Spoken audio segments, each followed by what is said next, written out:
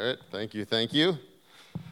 Well, I want to give honor where honor is due. Brian Chung placed first place amongst all ARC participants in the race yesterday. I'd like to say it was close, but it wasn't. He dominated, and Alex and I were behind him. And Cecia, I think she's down with the kids right now, but he was first, but 3 of us podiumed, right? So that's all I have to say. There's 4 participants, there's always 3 podiums. So I was thankfully on the podium. That means I survived in advance of one of us, but it was awesome. So really well done. If you see people limping around a little bit, just encourage them. They'll get in better shape next time they take on a hilly race.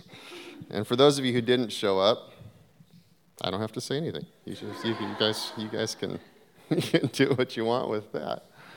Now we had a really great barbecue. There was wonderful macaroni salad. There was wonderful chicken sandwiches. There was all kinds we had a full spread of food. We had a yellow jacket infested rack of ribs that was powerful. It was just a powerful day. And so it was really fun. Thank you guys for those of you who got to come out. It was good. All right. Well, I'm excited for this morning. I know He's already done some things this morning, but we're going to have a time towards the end where He's going to come and meet us again. I want to leave some time for altar time today. We don't do it every week, but I feel like there's something up that God wants to do, and that's special. So I want you guys to prepare your hearts. Just as always, the Holy Spirit is here, and so I love the idea that He'll speak through me to you, but I like the idea and the truth even more that when His presence is here, you should be tuned into Him.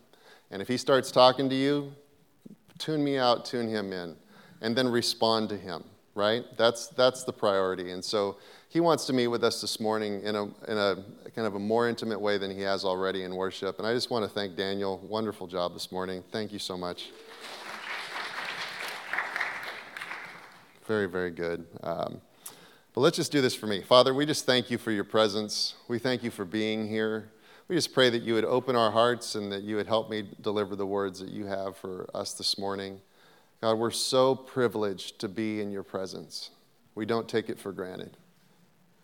When You're near, we're honored. We're really honored when You're near.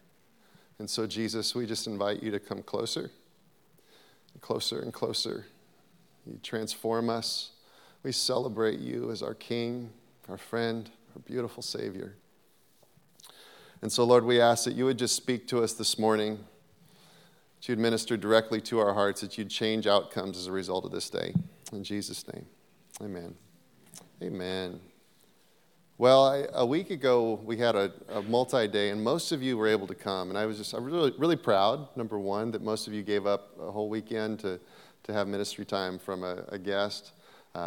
It was really significant in many ways, and it was very rich. And if you weren't able to be here, or you were able to be here, I'd encourage you, go back on the podcast, listen through the whole series again over time. You don't have to do like 2 days straight where you just listen. It was long.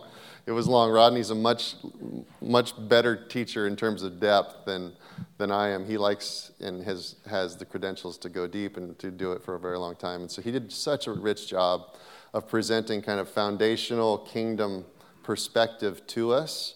One of the things, there's so many things that I could highlight. I want to highlight one thing, but I probably will continue to highlight pieces of what he spoke to us for months.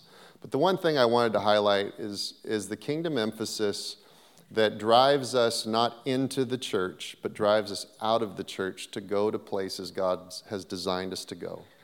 Like, that is my simple language around He's designed you to come here, be fed, equipped, but then to go into different environments with the same evidence of His presence and His kingdom that's within you.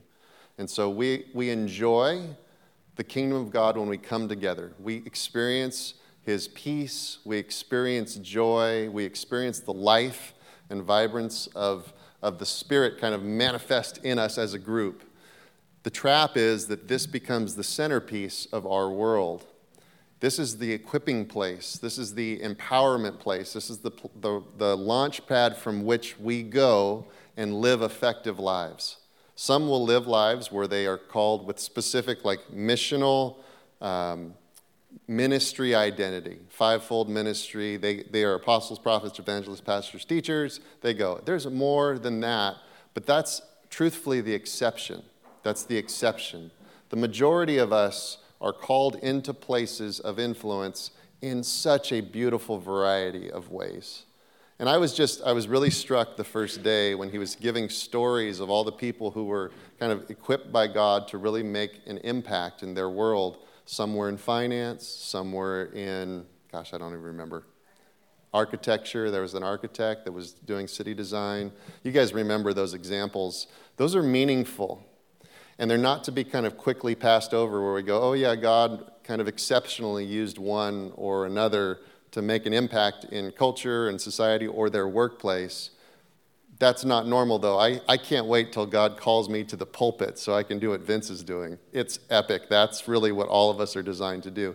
No, you don't want to do that. Let me tell you, this is a different calling. It's completely different. I, for decades, was waiting to do this. And meanwhile, I was listening to God, and he'd say, okay, I want you to go do this. And so fast forward, I have a full career in real estate, a full career where I'm now privileged to lead people and a business and all those things. But if I was fixated on a narrow view where God's ultimate use of me would have been in this pulpit at this time, I would have lost 20 years of my life's ministry work in the field.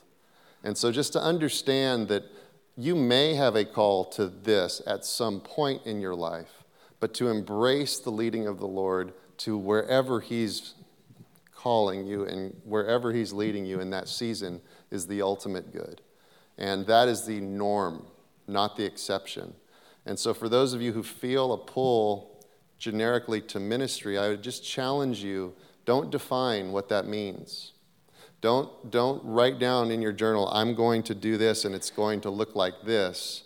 Write down, I feel called to follow the Lord, and maybe he's given me some specifics, but just know that when he gives specifics, it's to draw you into a much more creative place than you could have ever imagined, and that's the richness of God. And so I just wanted to highlight that one point, that you are called to go. We as a church are called to go. And if it means we grow, that's fine, but that's not the goal. The real goal is you're empowered to go. And so I was just really appreciative of Rodney's words along those lines while he was here. And hopefully you got it. Hopefully you got it. Hopefully you felt validated that I am not lost and wandering because I'm pursuing a major, or I'm not lost and wandering because I'm in this certain place of employment today and I'm not totally sure if it's going to work out. He is with you. He's going with you.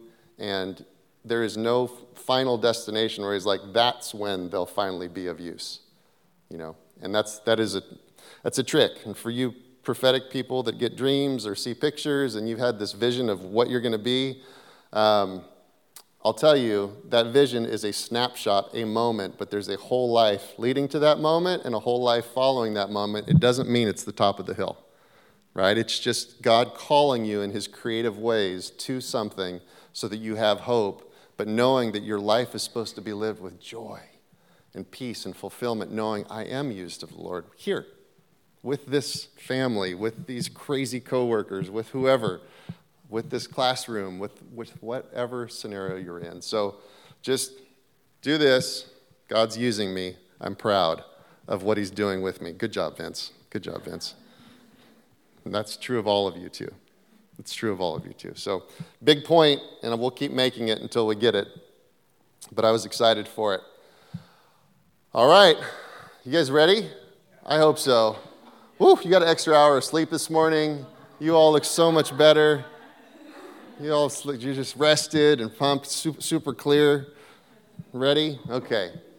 All right. God's chosen people. We, like Abraham. I'm doing what I did a couple times ago. We, like Abraham. You were so good last time. You got it right away. So it's me. I'm sorry. Just put up with me. Let's go to the first slide. Listen to me, you that pursue righteousness, you that seek the Lord. Look to the rock from which you were hewn, and to the quarry from which you were dug. Isaiah 51, 1 and 2. We're going to continue on the next slide in a moment. I want to consider this morning a couple of things. One is a heritage that we have, which I talk about a lot. I talk about it a lot because I feel like our heritage in the Lord is much more significant than our performance here. So often we measure ourselves within the lifespan that we have, within the memory that we have, within the assignments given and the assignments successfully completed, the assignments given and the assignments that we failed dramatically at. And we're looking at that story, and it's in truth, in history of humanity, a short story. Your life is a short story. Even the full version of your life, if you go to 120, if you hit the ultimate number, if you hit 90, if you hit 80, if you're 25 right now, no matter where you're at in that spectrum, your life's a short story in the kingdom story of humanity. It's a short story.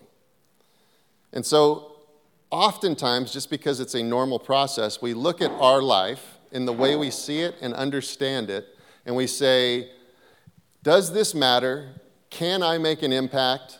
Is there anything of value here that's significant enough to lead me to places that are worth celebration? And so when I look at the Bible, I look at people and I go, I want to be like that. But then I look at my life at times and I go, could I ever be like that? And if you look at the Bible enough, you'll either go one of two ways. You'll get further and further enamored by the amazing work of God in people's lives, and you'll go, wow, look what he did for them. Look what he did for them. Look who they became because of God. Or you'll go, wow, look at them in comparison to me. How far apart am I from that standard of excellence? There's one correct interpretation, but we're all prone to both at different seasons and times in our life. The correct interpretation is man can do nothing that accomplishes eternal things without God working through him. So it's never a story of, was that man so good and so qualified? It's always a story of God's grace, mercy, power flowing into a man or a woman in a way that is producing eternal results. Okay, so that's the right theology. It's the right way to think about things. But we consider ourselves every day. We consider our circumstances every day, probably way more than we'd like to admit. If we really mature, we get to a point where we're not looking inward or even within 3 feet or 5 feet all the time, or maybe we're really mature and it's 15 feet or 20 feet. Maybe it's not just within eyes view, maybe it's the nation that we're in, but we get consumed by the moments we're in to the point where we forget that there's a God above that really makes anything possible that really matters. And we get fixated on all this stuff. All this stuff. There's so much stuff. There's those nice clothes you're wearing. There's that job you have. There's that vision for your life that you have. There's those friends you have. There's those job dreams you have. There's all the stuff. And it all is meaningful, and God is behind it. Remember, we started today by saying if you're called to go out into all those places, the mistake and the kind of mystery of this life is that God has designed us to have relationship with him. He's also designed us to be used by him to accomplish kingdom pursuits. But the priority for God isn't our usefulness or our utility. The priority for God is relationship. But for humans, it feels really good to be used. It feels validating. It feels strengthening. We feel stronger, better, more capable. Some of us would just be over the top happy if we felt used by God. We felt like he told me to do something or he designed me to do something and then I went and did it. Wow, like I belong in the book of Leviticus at least. Put me in a list. You don't have to tell anyone what I did, just put me on a list. Like I did something in my generation, I made the list. Others of you are like, no, I'm used to this. I know he talks to me and I know I do. And then one day you did this big thing. I don't know if it was really you, but you were there and God moved through you and transformed someone or a people group or some generation's life, and you go, I belong in the book of Hebrews. Yep, I'm serious. You should have been there. You didn't come to church that day, but if you came, yes, Serena, you didn't come to church that day, but if you were here, you would have seen what God did through me, and I did something big. Yeah, that's right. And it felt good, and I yelled about it. It felt good. It felt great. God loves that about us. He's a dad. He's like, look at my boy, he made the list. Look at my girl, she made the book of Hebrews. Wow. But at the end of the day, when the book closes, he's really excited just about you. He's amazed at the faith that we demonstrate and the places we go because of faith. He really stands at times in awe of us, this little creation, this little temporary moment, this short life. And he goes, look how beautiful they are. And look, this one is doing more. Look at it. All right, it's almost time to bring him home. He's slowing down. Okay, let's get him home. But what he really is looking at, he's looking at the crowd of witnesses watching our lives going, yeah, look at that life. But he goes, yeah, that's my son. That's my daughter. I can't wait till they're home with me because they're my son and my daughter. You see, there's a special place in God's heart for each of his creation. We're all his creation. Before we came out, he formed us. He had an idea for us. He shaped us. He has real peculiar ideas of what's awesome. Look around. Don't look at anybody. That would be mean. I just said around. Don't look at anyone. He makes us so uniquely. See, she did. Serena did it. It's Serena's day. She turned around and looked at Alex. Now Alex feels like she's calling him peculiar. See, it was the wrong move. It's the wrong move. Just telling you.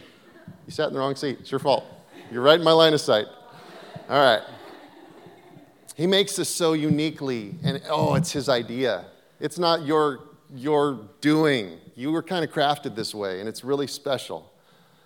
He makes us a really special way, and he's really intent on observing, and he's really excited when some of us transcend the idea of I'm his, I can be used, but then he's watching me, and there's relationship here. And so I want to look at a few things with our father, Abraham. I want to consider why he was chosen. I want to consider what it was about him that was so special. I want to think along the themes of prayer because that's ultimately what I want to talk to the church about in terms of where we're going in this next season. But I want to remind you all, you're all designed to do amazing things, but there's a great value that God has for you that allows something special to happen if you allow it.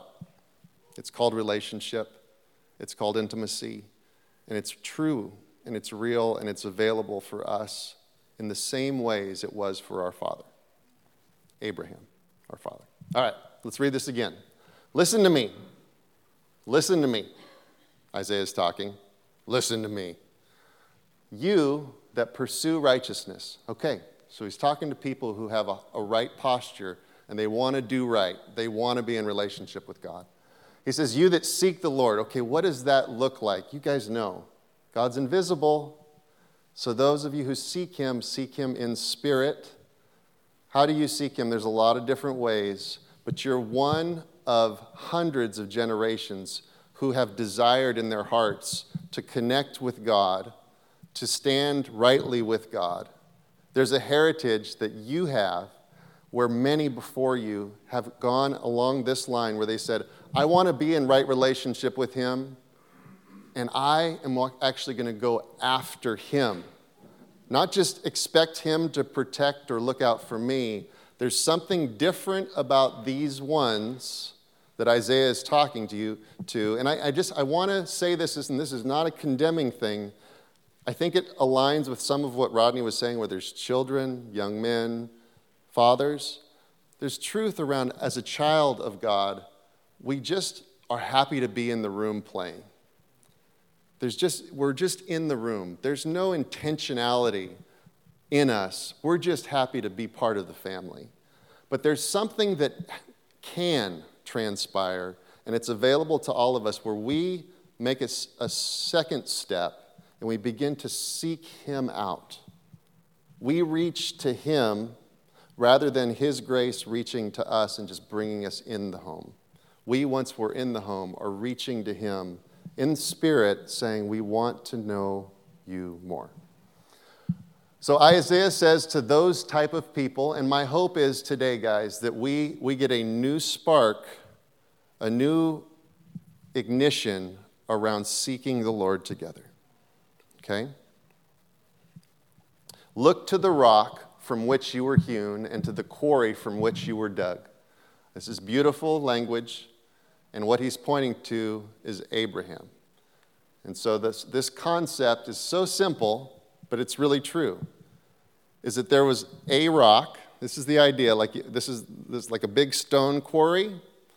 If God chisels out a piece of that stone, it's all of this, and he chisels out, let's say there's 50 of them. He chisels out 50 pieces from that one big rock.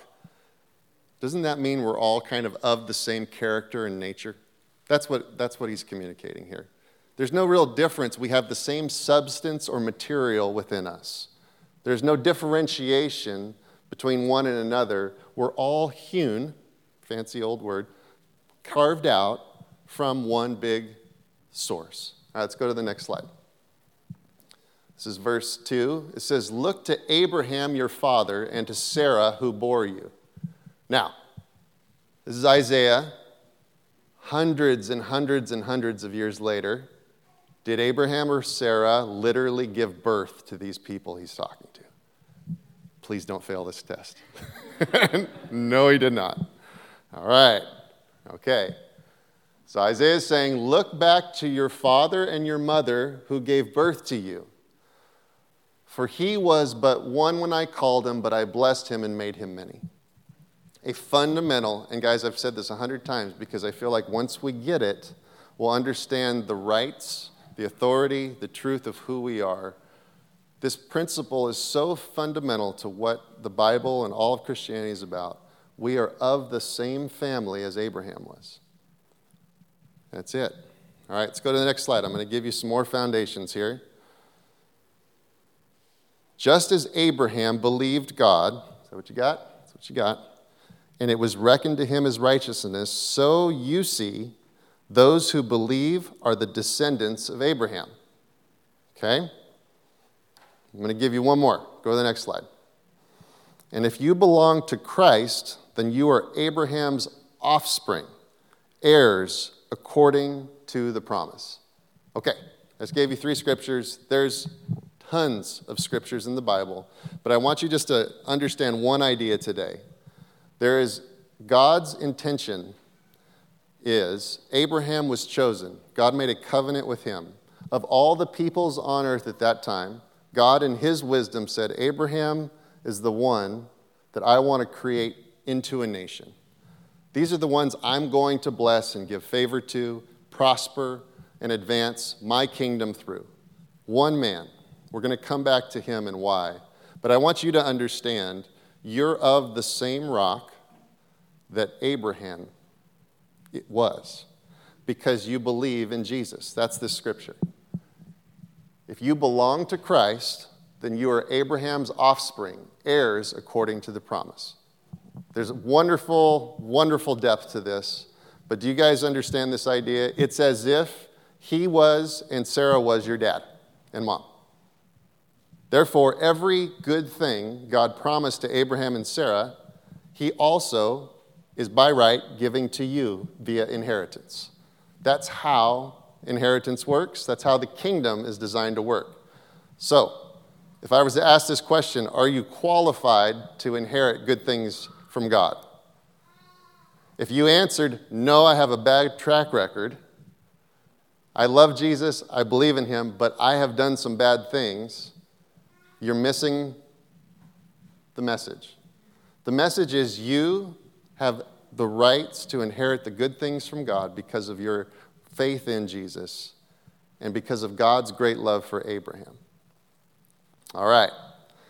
So, if you're qualified then, you're qualified into an inheritance that was given because one man acted in a certain way. So I want to consider with you guys for a minute this crazy person called Abraham. Abraham was a man of the land of Ur of the Chaldees. This was like the location. He was a descendant, obviously, of a lot of folks. There were that list that was awesome that made it to the Bible. Abraham was one of many. He had brothers, sisters, cousins, uncles.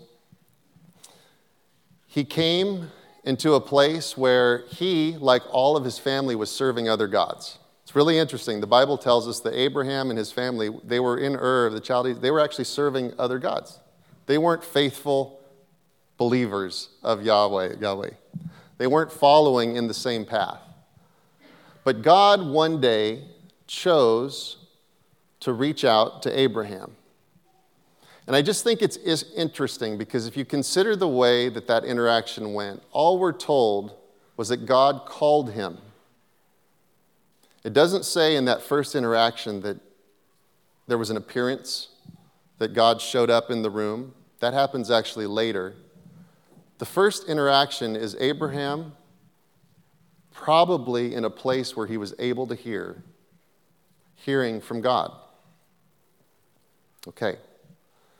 I want to ask you guys, in your normal life, are you putting yourself in a position like Abraham did to hear from God? Super simple question. I'm not saying, do you spend time reciting prayers? I'm saying, do you, like your father Abraham, put yourself in a position to be spoken to by God? Do you sit and wait, giving him time, with ears open and mouth closed, brain maybe slowed down, to where you have the capacity to hear if he should speak? You see, I think that there was something about Abraham, and we don't know this, so there's a little bit of conjecture here, but there was a pattern that was in him that allowed him to have a place for God to speak to. See, after Abraham begins to follow the Lord and God appears to him, we find Abraham time after time after time creating altars to God. It doesn't say that God told him to build an altar. It just says Abraham has this interaction with God, and then Abraham builds an altar.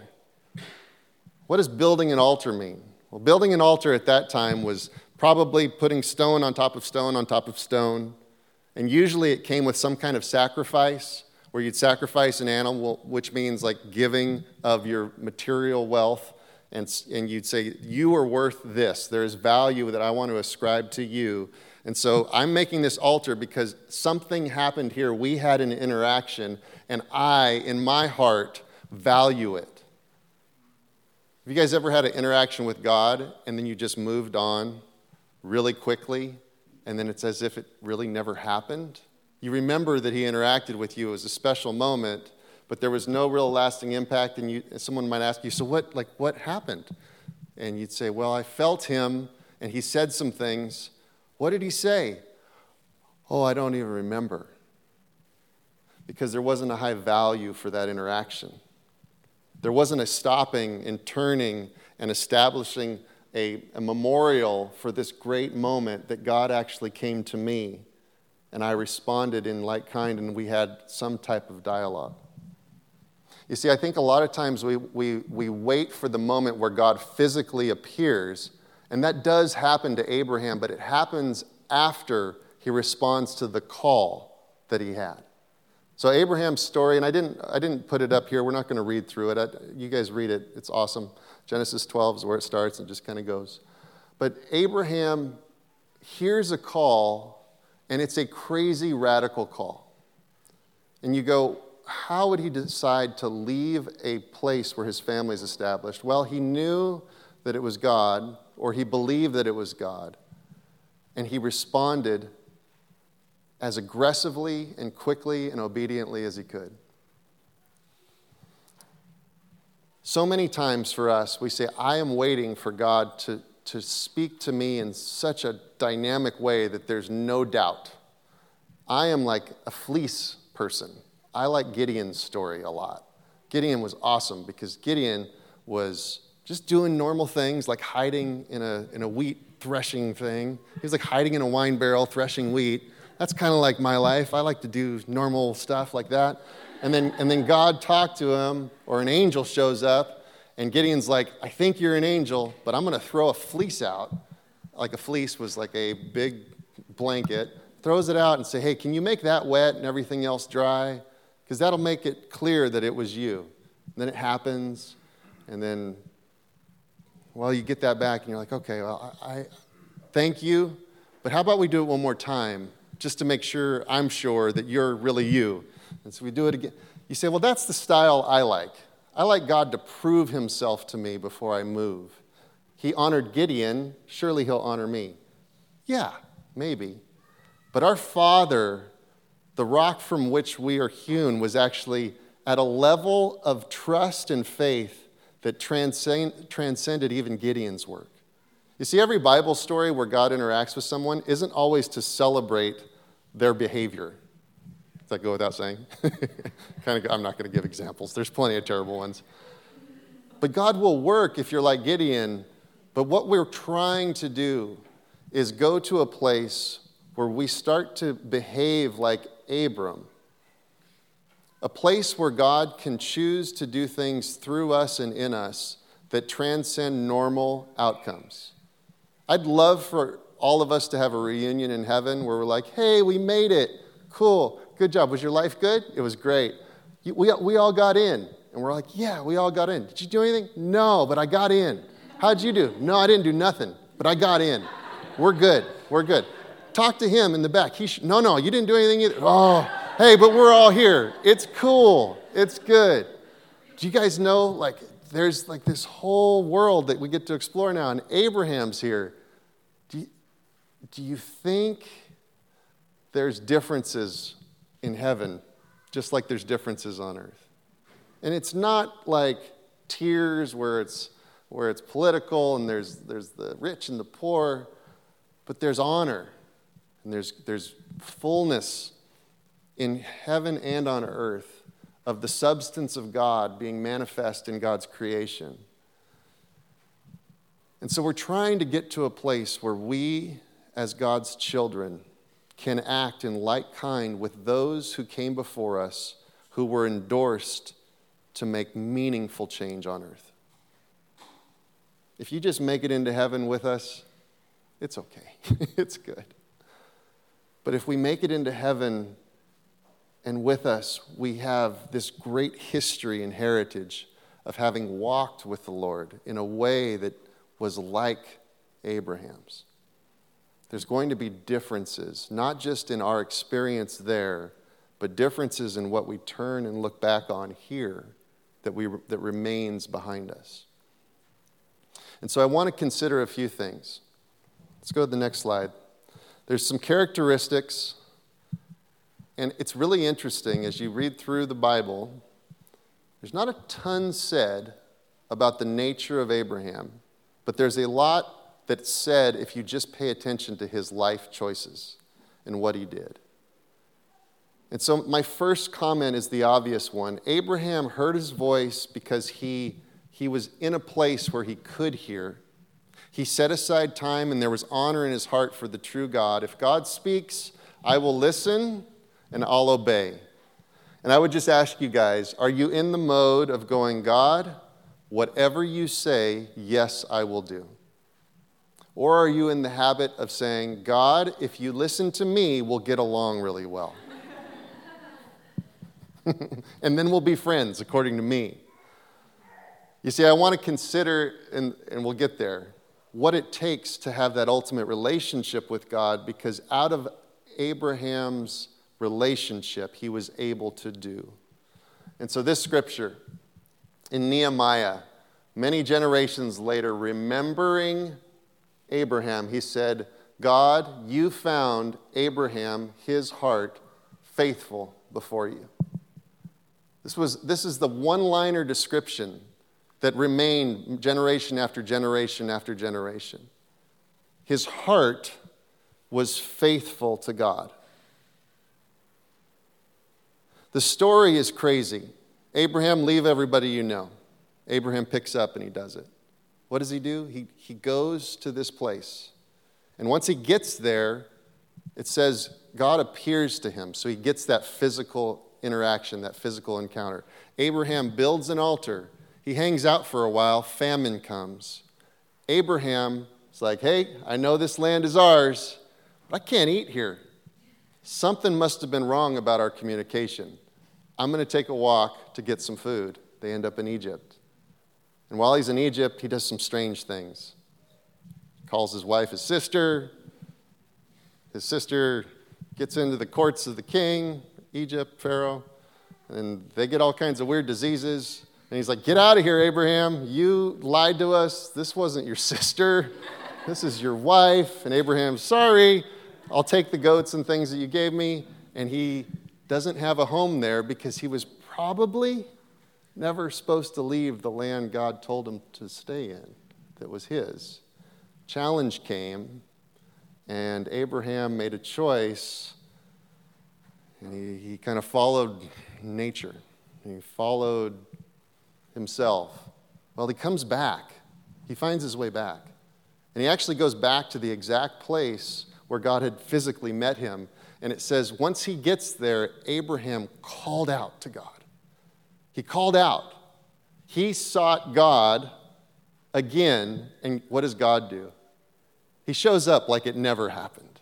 He's like, hey, let me tell you what I'm going to do with you. Everything you see, it's yours. And it's like, this is like a repeat. This is like a replay. This is exactly what happened many, many, many years before. You see, Abraham went back to that place of relationship, of connection. He went back to that place of promise, standing in the place he was supposed to be in. And he cried out and said, God, if you are still God, I'm still yours. I know I took a detour in Egypt, but I'm here. And God said, yes, you're here. Thanks for calling out. Let's keep this story going. And there's something here where Abraham begins then to settle in. He moves around a little bit. He lands in Hebron, his final destination geographically. It's just south of Jerusalem. He lands there, and it's home, and everyone around him is not serving the Lord. It ends up being the place that a lot of folks have to conquer. You guys know the stories. Moses, Joshua, all the people they had to go fight and conquer, those were Abraham's neighbors. And God says, this will all be yours. All of this land will be yours. Abraham settles in, and he says, I believe you. I believe you. And so when he's remembered as a faithful person because he physically took the steps God told him to take. Do you think Abraham was ever confused during this life that he lived? I'm not even getting to the part where God asked him to sacrifice his son. That's another day. This is the simple part of the story where God's like, hey, you should move. And Abraham's like, sure, I'll move. Let's go. There's no food here. I'm going to move out of town, but then come back and just apologize. Because that's kind of, it's crazy, but it's manageable. It's like partially doable. In that season, God saw the heart, and he said he was willing to move. All I did was tell him to move. And he kind of he locked in on me. He let all the other gods go that all of his family said were worth serving. How did he do that? Well, there's a faithfulness in this guy's heart. There's something in him that trumps all the logical actions he should be taking. He's willing to go anywhere and do anything. I love that about him. That's my son. I love that about him. I think I can build a nation on that quality. This faithfulness that goes way beyond logic, This faithfulness that says, I'll physically go anywhere and do anything, regardless of how I think or feel that the outcomes will be. I want to talk to you guys for a minute about prayer. Prayer is a thing where we take a step into relationship with God that silences all the logic and reason that we have here on the natural earth. It's an action that you take because you believe in the spirit connection with a God that you cannot see, where if I communicate with him and he with me, things happen here in the natural. That's what prayer is. It's setting aside time and place, space in your mind, space in your heart, for God to communicate with you and you to turn and communicate with him. Abraham was in this pattern. He was in this pattern, I think, even before God reached out and said, hey, we're going to move. He was in a place where he was saying, God, if this is you, if you're real, I'm yours, and you should talk to me. And it was a pattern for him because if he heard a voice for the first time, do you think he would have left everything and brought his family and moved for the first time? See, I think we get the cliff notes sometimes in the Bible. I don't know that God just spoke to him once, just once. He definitely hasn't spoken to me just once to get me to move. You go, well, you're not like Abraham. You're not there. Don't say it. You're like, you're not as faithful as him. You're not as faithful as him. He had hair and he had a nice beard and he had all these qualities that you don't have, so you struggle naturally, Vince. It's just part of your things you'll have to overcome. I kind of think Abraham was a human like me. He lived in a society where there was multiple gods. He, in fact, served other gods. He had a family heritage having served other gods. Do you think there was room for demonic influence or confusion or maybe even second guessing? Absolutely. Absolutely. But he was in a place where he came back to what God had said. And he demonstrates it in the second round when he gets there and then he leaves to Egypt, but then he comes back and he remembers that God had spoken and maybe it was more significant and it was more permanent and maybe I misunderstood. I left to Egypt, but maybe I shouldn't have left. But I'm here now and my heart is still towards you even though my actions and thoughts and sometimes my decisions for myself and my family are contrary to what you've specifically said. But I'm here now. And I really do mean it. I want what you want for my life. You see, there's a faithfulness. That's what God considers faithfulness. I think we're confused when we go, God considers faithfulness perfection. Perfect obedience. No mistakes. No confusion. Absolute clarity. Precision. Engineer-like precision. Like just infinitely small tolerances, precision. Right, Garrett? That's right. Yeah, Alex, you too. My little engineers. My big engineers. Precision. Precision of performance. Absolute equations that don't falter. There's no variables. That's what we want, but that's not who we are. That's not who Abraham was. He called his wife his sister and said, tell him you're my sister. So I don't get in trouble. You're hot, and he's going to know it. They're all going to know it. You're really hot, even at 75. I don't know how that works.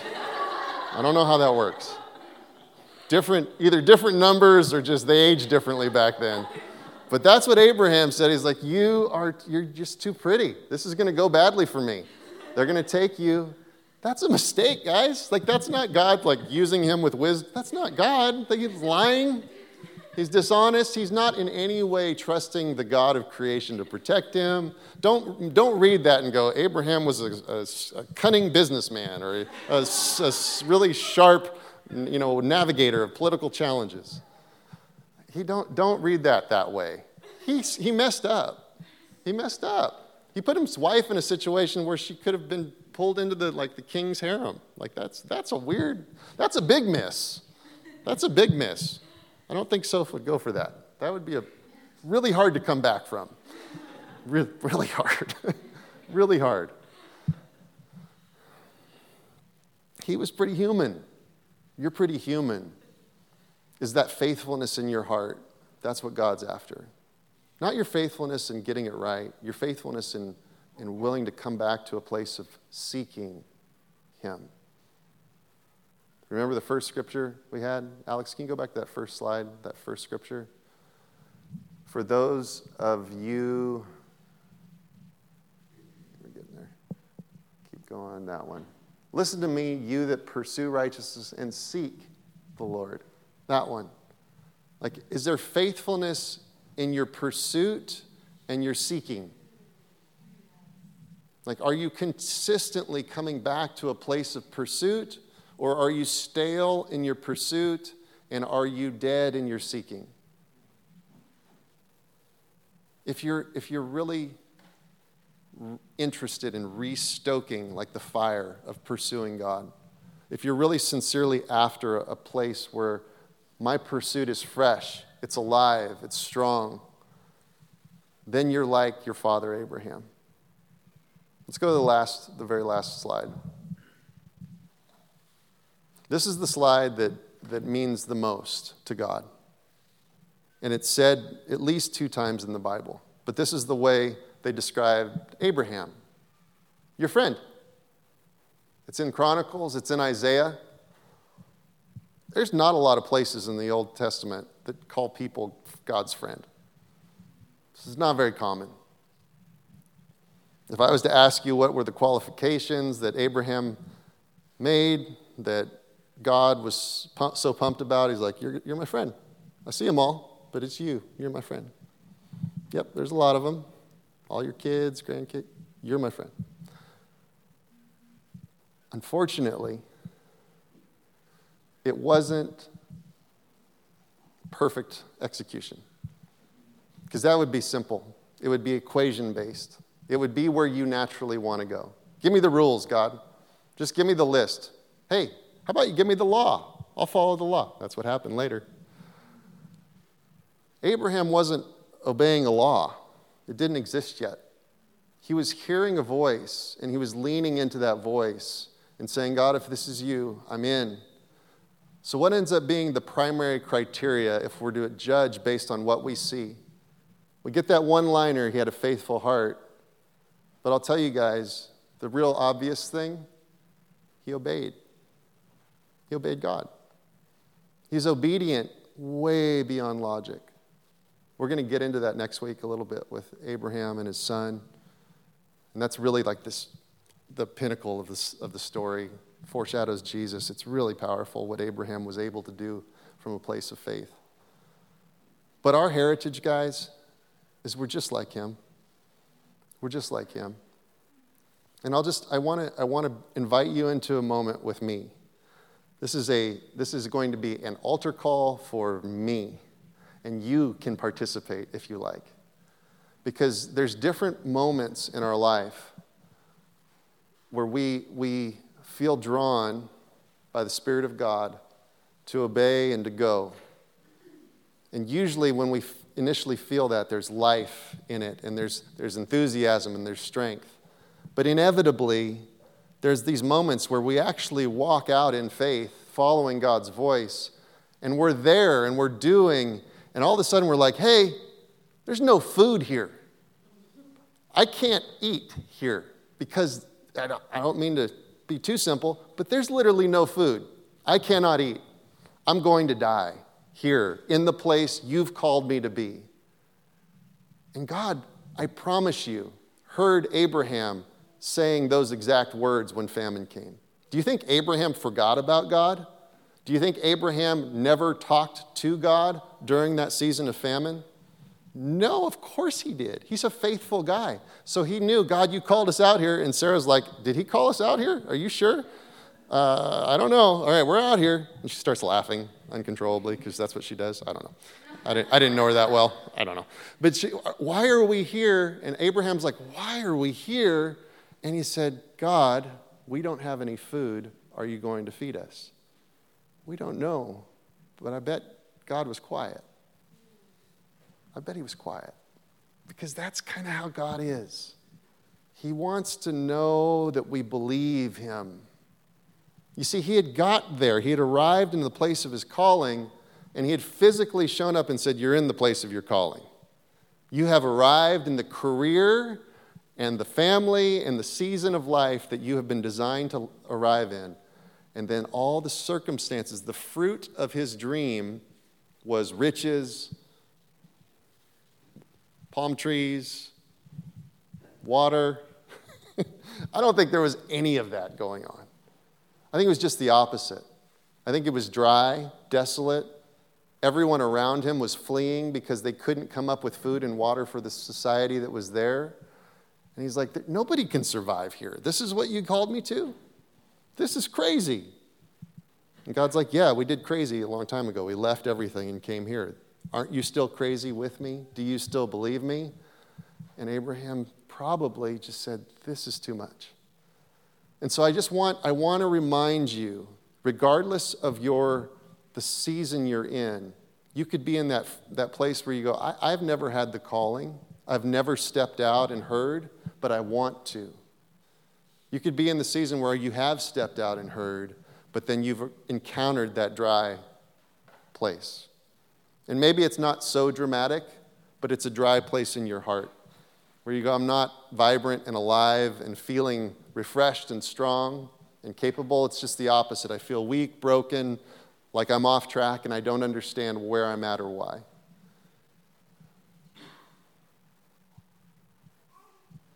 This is a moment where I want to invite all of us into a place of fresh encounter with God. And I'll tell you guys, there's no shame in needing it because you're hewn from the same rock Abraham was hewn from. You're the same DNA, you're the same person, and God's just in love with someone who's willing to demonstrate faithfulness by coming back to that place of calling and going, I may not see it, but wherever you send me, whatever you say to me, my answer will be yes. I'll either plant myself or I'll go only at your word. I will be able to go anywhere that you say, trusting that if it's not for me, then maybe it's for the generation that's after me. But whatever the cause or whatever the result, I'm willing to say yes. Because God, I know you are God. And you're worth my whole life. And so I want you guys to do this with me. I want you to close your eyes and bow your heads. We're going to do this old school. I want the Holy Spirit. I'm going to ask the Holy Spirit to come. And I just want him to just blanket this room. And I want you to invite the Holy Spirit to call you again. I want you to invite him to encounter you. If you're one that has never initiated that first relationship, that first reach to God, today God is inviting you into that relationship. You don't have a history with God. You don't have a heritage of having obeyed God over and over. You just have been trying to find him for the first time. God is inviting you today for a new relationship, and you can be part of that family that God has made real for generation after generation. His intention towards you is good. He wants to fill your life up with favor and riches and hope. He wants to give you newness. He wants the peace of heaven to come into your life. You see, when we invite God into our hearts for the first time, he begins to expel all of the dark things that have really oppressed us and caused us pain. God is not pleased with anxiety in your life. He wants to drive it out. He's not pleased with sleeplessness. He wants to drive it out. But you have to invite him in to that place in your heart. And then, if that's not you, but you have a relationship with the Lord, you know that you either need to light a new fire, create a new altar, and stand again in that place of commitment to being where God's called you to be, going where God's called you to go. There's nothing that will separate me from God's calling on my life. There is no circumstance that's stronger than the voice of God calling me to great things. I may not see it, but I believe it, and I want you, God, to fill me with great hope and courage to pursue you at all costs, to obey you at all costs. I don't care what I feel or know. I know you are God and you're capable. And so, guys, there's many of us today that we need a renewal. We need a recharge or resurgence. And if that's you, if you need a renewal or you need to start for the first time, you need to have that first encounter. I just want you to stand up. And let's all stand up if you want that encounter today. And I want you guys to make your way to the front. And you can either kneel at the front or you can stand at the front. And we're going to begin to pray for you guys. We've set time aside today. We just believe the Holy Spirit is going to come and meet us in a way that inspires us to do great things, inspires us to have great obedience, inspires us to do wonderful, wonderful things for the kingdom of God. So just make your way up here, find a place.